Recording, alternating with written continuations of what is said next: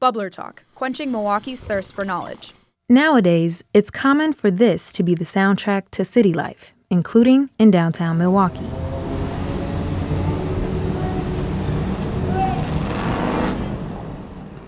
But imagine the streets not sounding so congested, but more like this. Well, back in the 19th and early 20th centuries, it likely did, in a public space downtown that was coined City Hall Square. So what's the story? Bubbler Talk questioner August Behrens wanted to know. He says he's into architecture, and he found himself researching cool examples right here in Milwaukee.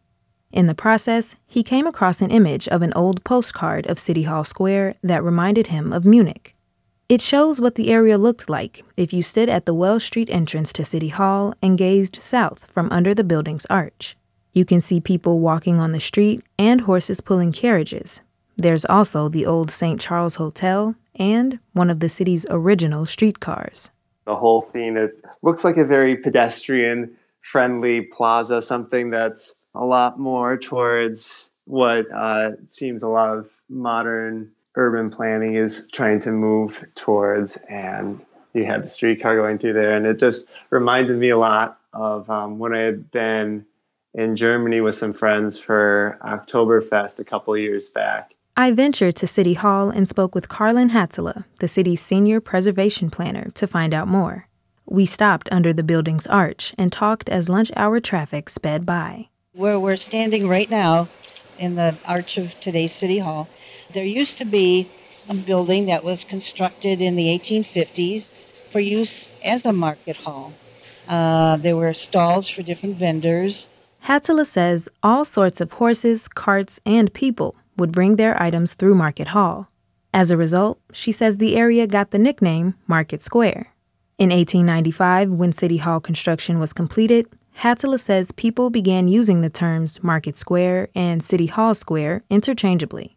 There was an attraction in the middle of the square that sparked the curiosity of Bubbler Talk questioner August Behrens.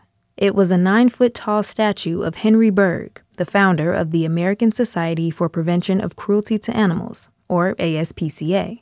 Ann Reed, the president and CEO of the Wisconsin Humane Society, has this description. It shows Henry Bergh in his 1800s outfit, so his long, I don't know if you'd call that a frock coat, but he has a little bit of a beard and long hair.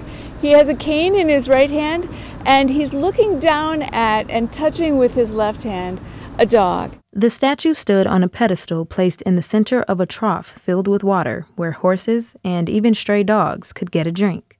And when you look down at the dog's paw, you can see that the dog's paw is bandaged. It's a wounded animal, and it's so clear from the statue, from the look on his face and from the whole gesture of his body, he is giving caring to this dog, and the dog is looking back up at him with gratitude and comfort.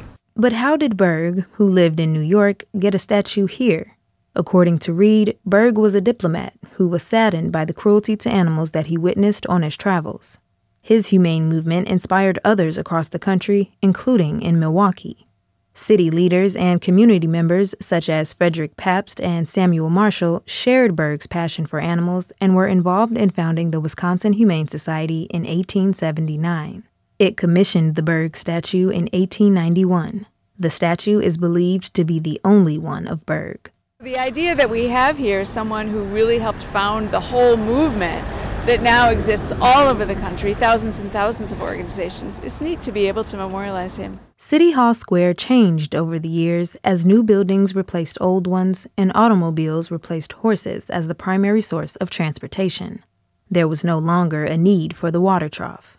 And because streets were widened to accommodate changing traffic, the Bergh statue had to be moved. It was given to the Wisconsin Humane Society and sits outside the organization's building on 45th and Wisconsin. So, the next time you drive past the shelter or stop in to adopt a pet, you might spot Henry Bergh and his canine pal surveying the scene. And now, you'll know a bit more about his story. Taryn Powell, 89.7 WUWM, Milwaukee's NPR. Support for Bubbler Talk comes from Potawatomi Hotel and Casino, home to 24/7 entertainment, dining, and musical acts, plus additional hotel rooms, and Ember Salon and Spa, opening in August 2019. More at paysbig.com. What have you always wanted to know about the Milwaukee area? Visit wuwm.com/bubblertalk to submit your question.